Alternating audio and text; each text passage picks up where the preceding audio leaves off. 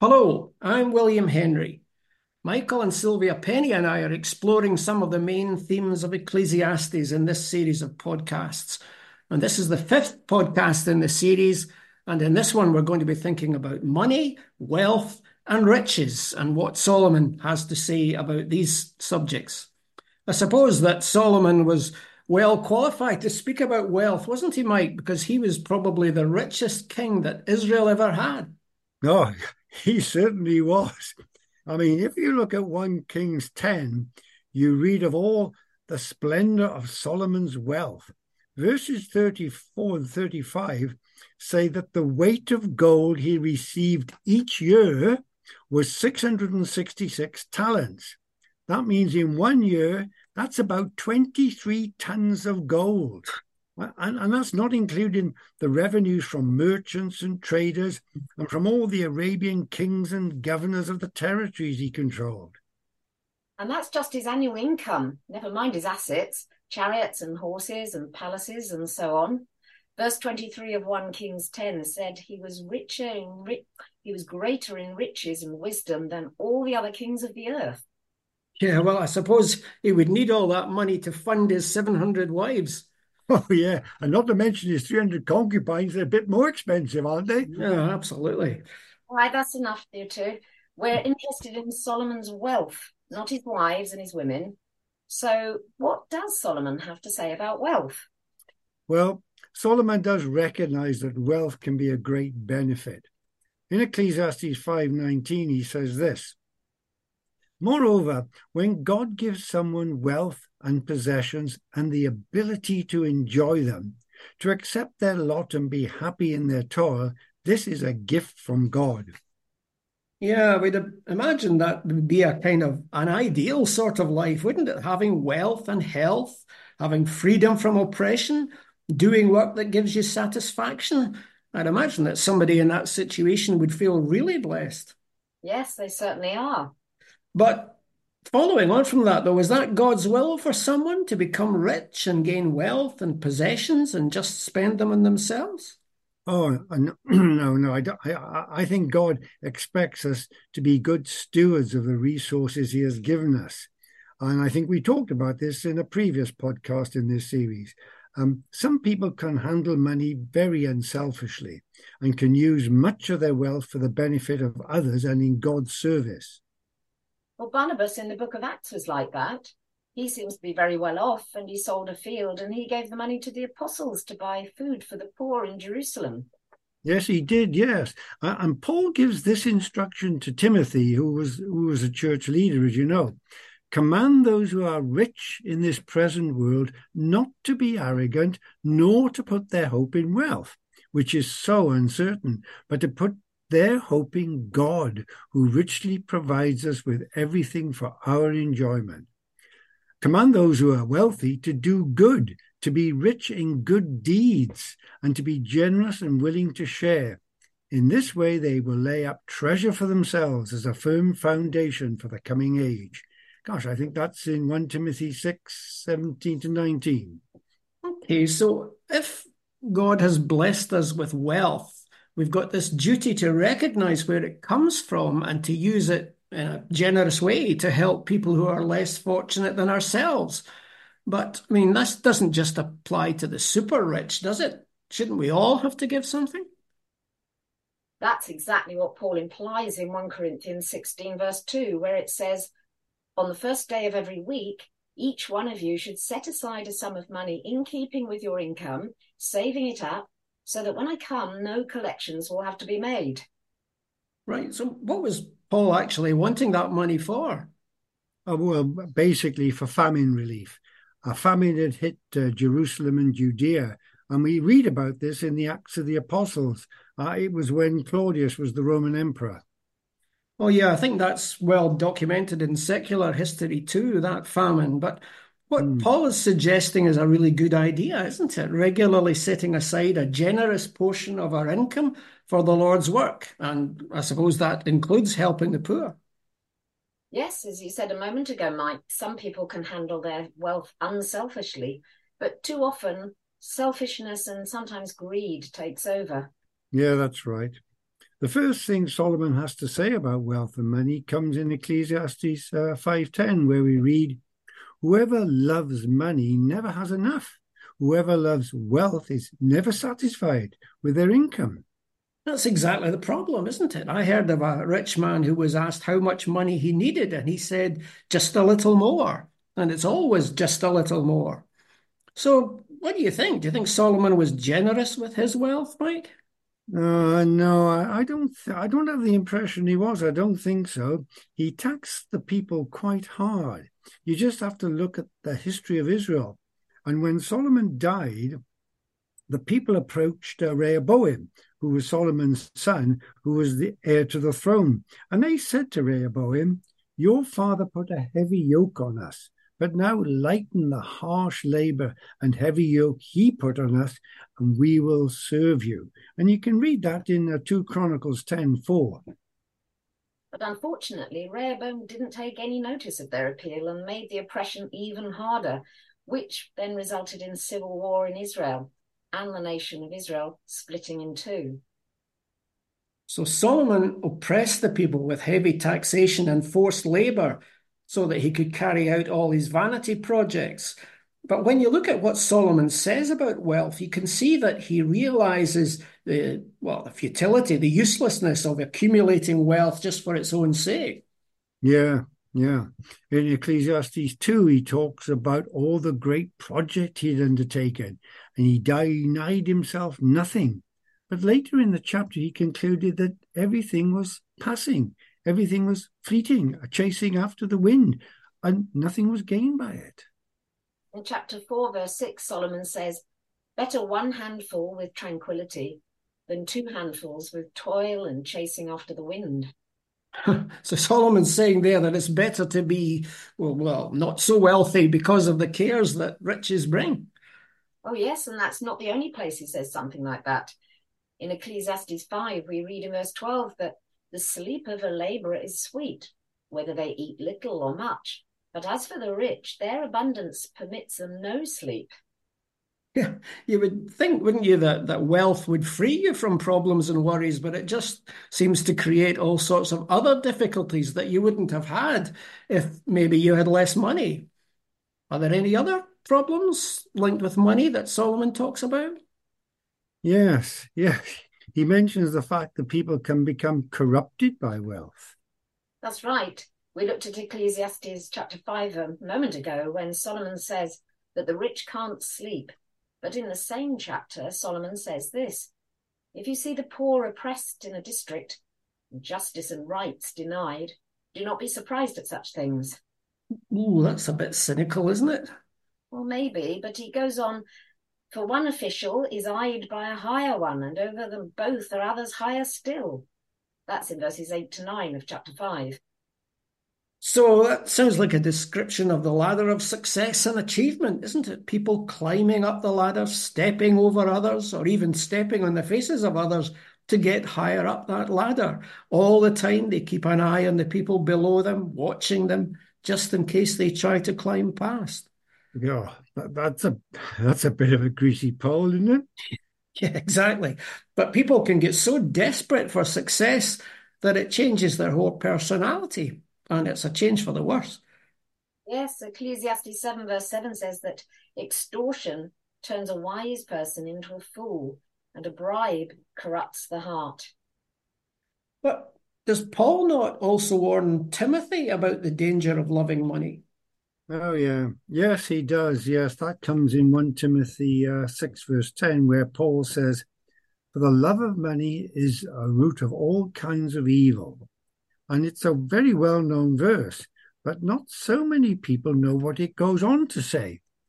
It says this: "Some people eager for money have wandered from the faith and pierced themselves with many griefs." Yes, that's a very powerful verse.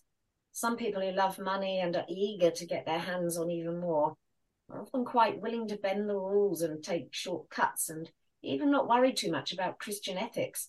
And no doubt some will wander from the faith. And of course, if they bend the rules too much, they may break the law and end up in court. That may be one of the griefs of worries that contribute to their sleepless nights. But if you wheel and deal with people, people may wheel and deal with you, and then you can lose out. No, that's true, yeah. And I suppose that's why, in his advice on the type of person a Christian leader should be, Paul says he should not be a lover of money. And he says that in 1 Timothy chapter 3, verse 3. You know, earlier we quoted 1 Timothy chapter 6, and a lot of people misquote that verse and say, money is the root of all evil. Have you heard that? Oh, yes, that's what people tend to say, but they miss out the A and they put a "the" there. Money is only one of the roots of evil, but there are others. That's right, and it's the love of money that's a root of evil. But as you say, there are lots of other roots of evil, such as lust or the will to power. But, coming back to money, the scriptures urge people with wealth to be generous with it, but they don't tell them necessarily to give it all away. Yes, the only time when someone was asked to give all their wealth away was the rich young ruler who came to Jesus in Matthew 19. Jesus told him that if he wanted to be perfect, he had to sell everything and follow Jesus. That's right, but it was his love of his wealth that prevented him from following Jesus, not the wealth itself. So we're back where we started. The love of money is a root of all kinds of evil. At one end of the scale, it causes some people to steal or commit fraud. And at the other end of the scale, it prevents people from following Jesus wholeheartedly. Gosh, that's really something to think about, isn't it? How much does our wealth and our money come between us and the Lord? Paul, I think, was very clear about the dangers of loving money. But I think Jesus had a bit to say about that too, didn't he? Yes, he was even more emphatic than Paul. He said, you cannot serve God and money. That's in the Sermon on the Mount, Matthew 6, verse 24. And in the next verse, we learn the Lord told the Pharisees that they were lovers of money. Yeah, and don't forget the parable of the sower, because it tells us there the seed falling amongst the thorns refers to people who hear the word, but the worries of this life and the deceitfulness of riches, the deceitfulness of wealth, choke the word, making it unfruitful. And that's in Matthew 13:22. That's the problem, isn't it? It's the deceitfulness of riches. It becomes a problem when we hope in it and trust in riches for our security. Yes, as we quoted earlier, Paul says to Timothy, command those who are rich in this present world not to be arrogant, nor to put their hope in wealth, which is so uncertain, but to put their hope in God, who richly provides us with everything for our enjoyment. That's in 1 Timothy 6, verse 17. So then, here Paul is talking about the uncertainty of wealth. And in our society, so many people have lost their wealth with all the successive crises we had, starting with the banking crisis. Yeah, and then we've had the coronavirus and the war in Ukraine. And then there are these things called bitcoins, which I do not understand. Me neither. And then the cost of living shooting up after the Russian invasion of Ukraine. That's left a lot of people with financial problems too. Yep, it has. But getting back to Ecclesiastes, Solomon writes about the futility of holding on to wealth. Yes, that's correct. Sometimes Solomon refers to something as a grievous evil, as he does in chapter 5 and verses 13 and 14, where we have two things which he says are grievous evils. I have seen a grievous evil under the sun, wealth hoarded to the harm of its owners, or wealth lost through some misfortune, so that when they have children, there is nothing left for them to inherit. Okay, the first one of these, wealth hoarded to the harm of its owners, I suppose that's not uncommon today, is it? Some wealthy people hoarding their money, having to worry about what the markets are going to do, which is really out of their control. Now, that's true. That's true. Such people, they often seek to increase their wealth rather than using some of it for the good of others. And some people have such a great desire to gain or increase wealth more and more, it results in them working crazy, excessive hours. And that can cause stress and heart attacks. Yes, and the second one wealth lost through some misfortune, so there's nothing left for the children to inherit. We've seen an example of this not 100 yards from where we live, actually. Elderly neighbours of ours needed to move nearer to their daughters, so they sold their little bungalow to a developer who had plans to change this old-fashioned bungalow into a luxury house. Yeah, yes. This developer had made his money in that Bitcoin market, which we mentioned earlier. He was halfway through the work of converting this bungalow when the Bitcoin market collapsed. He couldn't carry on, and in fact, in the end, had to sell the half-developed property at a loss. That was certainly a grievous evil. Certainly is, yeah. There's another grievous evil in Ecclesiastes 5, verses 15 to 17, which says, "Naked a man comes from his mother's womb, and as he comes, so he departs. He takes nothing from his labour that he cannot carry in his hand. This too is a grievous evil. As a man comes, so he departs. And what does he gain, since he toils for the wind? All his days he eats in darkness, with great frustration, affliction, and anger." Oh, that's really bitter, isn't it? Frustration at not being able to take it with you. Right, true. But what will we do with it in the next life anyway? Well, gosh. Pay the streets with it. Anyway, in the next chapter, chapter 6, Solomon speaks of another grievous evil under the sun. Here it relates to God giving people wealth, possession, and honor, so that they lack nothing their hearts desire. But God does not grant them the ability to enjoy their wealth, and someone else enjoys it instead. So why do you think they wouldn't have the ability to enjoy their wealth?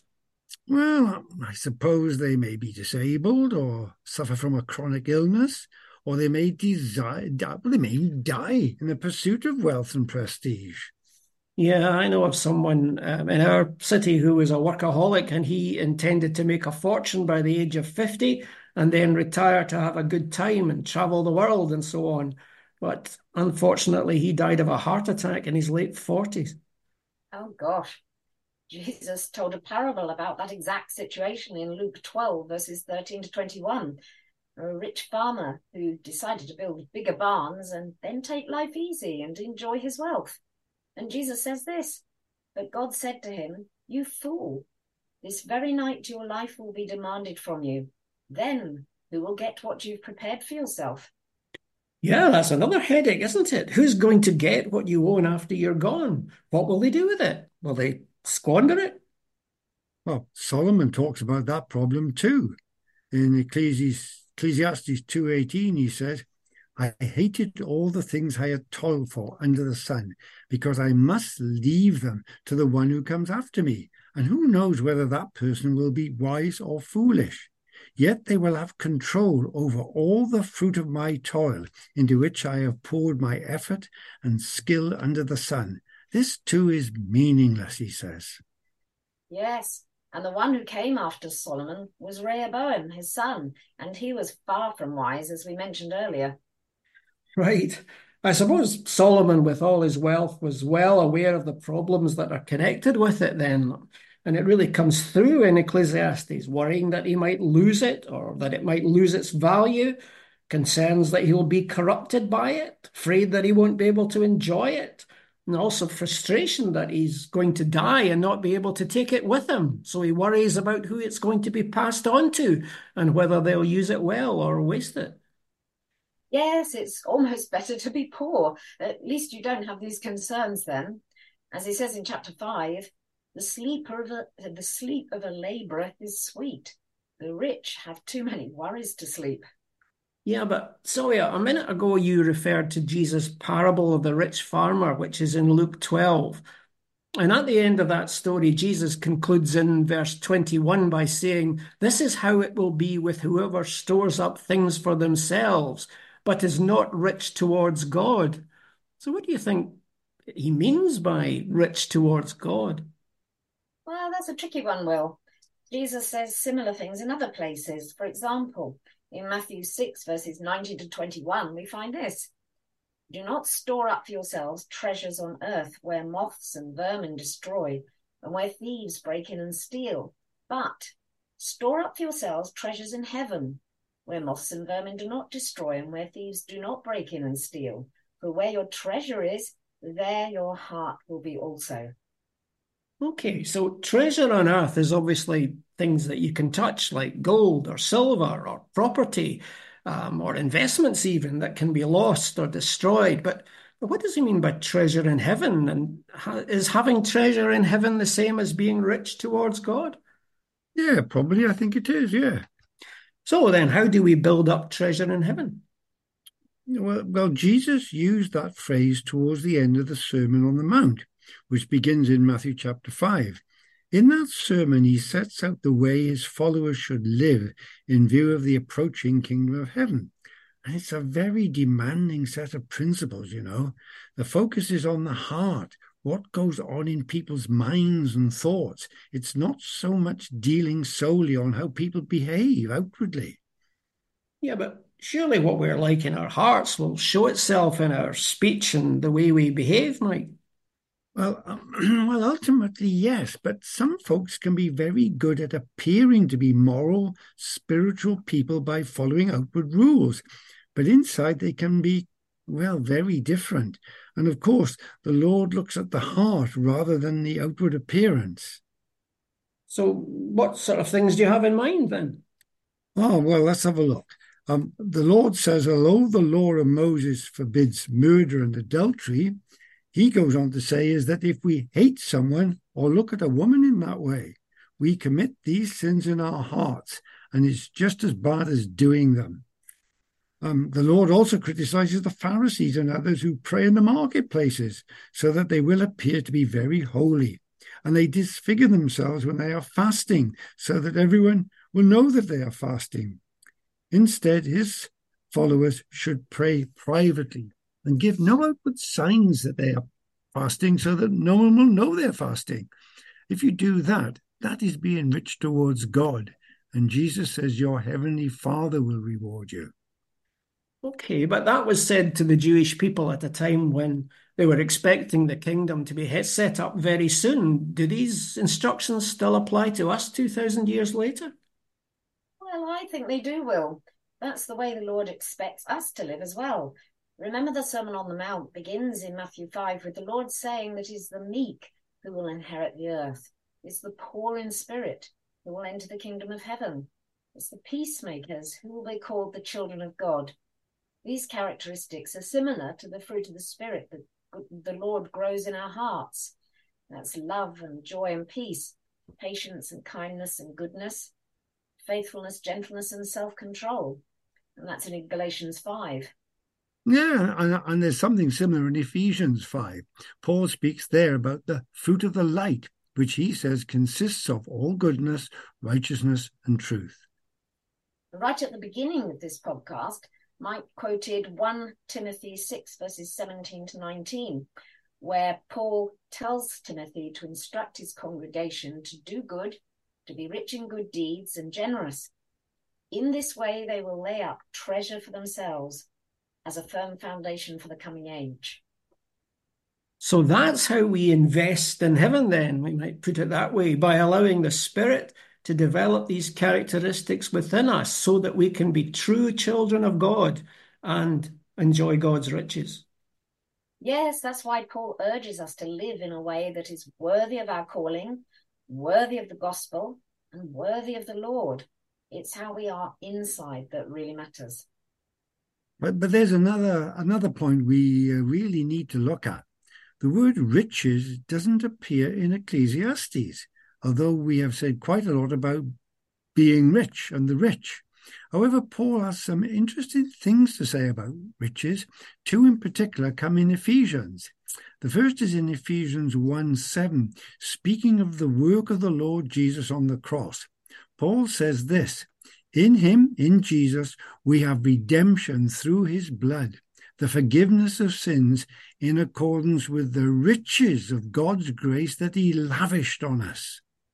Right. So, although the Lord wants us to live in a way that's appropriate for God's children, and he will reward us for faithful service, I think we must never forget that our forgiveness and our adoption as his children, adoption into his family, they come about through his grace. That is his unmerited favor towards us. It's not due to any merits or qualities that we have. It's all by his grace. That's right. And it's the riches of his grace that he's lavished or poured out generously on us. Yeah. And the other passage about God's riches in Ephesians, this comes in Ephesians 2, 6-7. And this is what it says. And God raised us up with Christ and seated us with him in the heavenly realms in Christ Jesus, in order that in the coming ages he might show the incomparable riches of his grace, expressed in his kindness to us in Christ Jesus. That's incredible when you stop to think about it. It's not just God's grace that he wrote about, it's the riches of God's grace. But it's not just the riches of God's grace, it's the incomparable riches of God's grace. It's going to take God the coming ages to show us the incomparable riches of God's grace. And God has not only forgiven us, he's raised us up with Christ and seated us in the heavenly realms with him. And it's all down to that amazing grace. Yeah, and we're only just beginning to learn a little bit about that amazing grace and the associated riches. We have so much more to learn, and we will learn that in eternity. We've strayed a bit away from Ecclesiastes, haven't we? Yeah. But I suppose we have an advantage over Solomon. I think we have anyway. Even with all his wisdom, we've got an advantage because we've got the progressive revelation in Scripture through the writings of the prophets, inspired by the Spirit, the teaching of Jesus himself, and the writing of the apostles as well. So we can see further and more deeply, I think, than Solomon could for that reason, even though he was very clever. Yes, I always think that Solomon's comment in Ecclesiastes 2, verse 24, that a person can do nothing better than to eat and drink and find satisfaction in their own toil, is rather limited. Yeah, yes, it is. That's true, Sylvia. But he also says a little later in 3:12, there is nothing better for people than to be happy and do good while they live. Okay, both of those are right up to a point. But we also need to consider the life to come. And in earlier podcasts, we have discussed how often Solomon has written about the judgment to come after resurrection. Yeah, you're right there. I think that is quite important. But he says quite a lot about toil and work, doesn't he? There's quite a lot of interesting comments he makes about that subject. And that's what we'll look at in our next podcast. So thank you very much for listening.